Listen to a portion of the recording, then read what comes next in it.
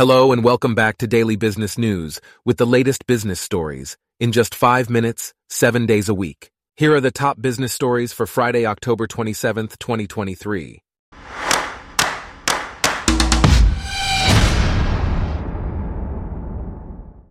Today's episode is brought to you by Blogcast, your personalized audio feed, available on iPhone and Android.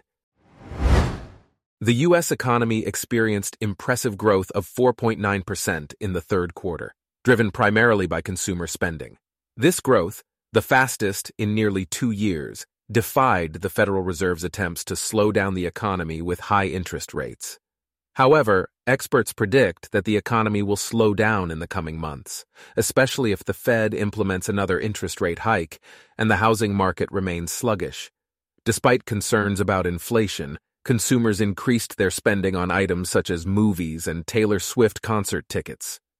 The unexpected surge in job growth in September also contradicted the Fed's tightening regime. In other news, Morgan Stanley has announced the appointment of Edward Pick as its new CEO, effective January 1st, 2024. The current CEO, James Gorman, will transition to the role of executive chairman. Pick, who has served as co-president of the bank for the past 2 years, will also join the board of directors. As part of this transition, Andy Saperstein, the bank's co-president, will become the head of wealth and investment management, while Dan Simkowitz will become co-president and head of institutional securities. Morgan Stanley recently reported a net profit of $2.4 billion for the third quarter of this year. Meanwhile, a report by the Equality Group sheds light on the underrepresentation of black professionals in the business world.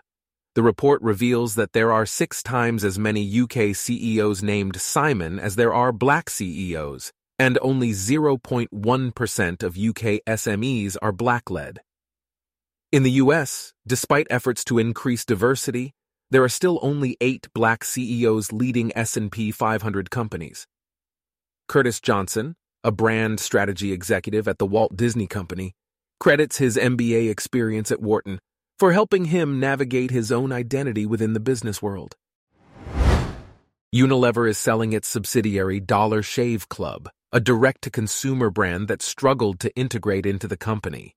Unilever acquired Dollar Shave Club for $1 billion in 2014, but the brand failed to achieve the expected growth.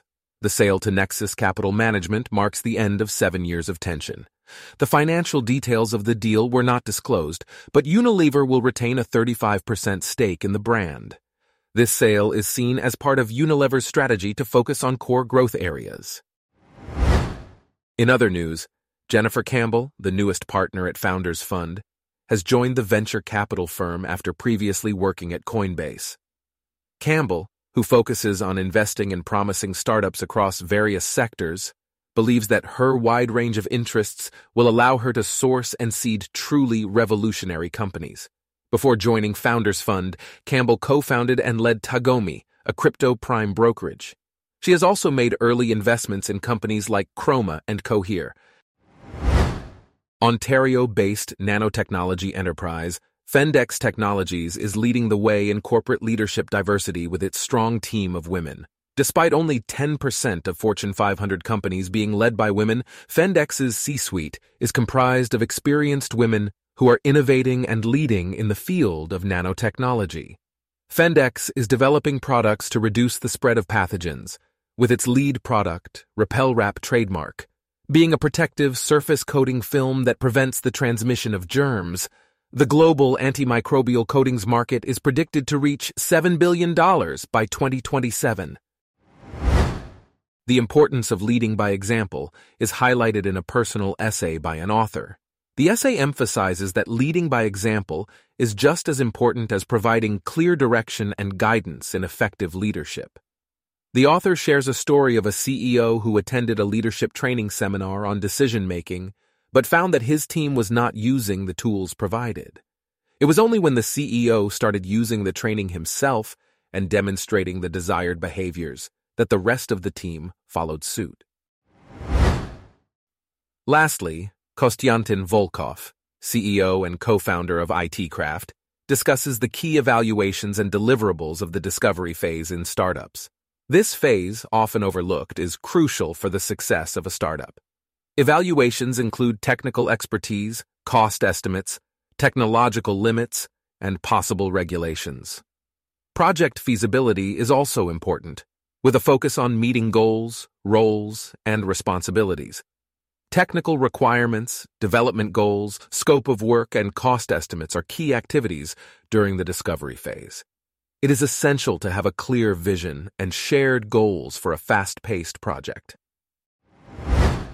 Our top business stories for today are brought to you by Blogcast, your personalized audio feed. Download the free Blogcast app on your iPhone or Android today.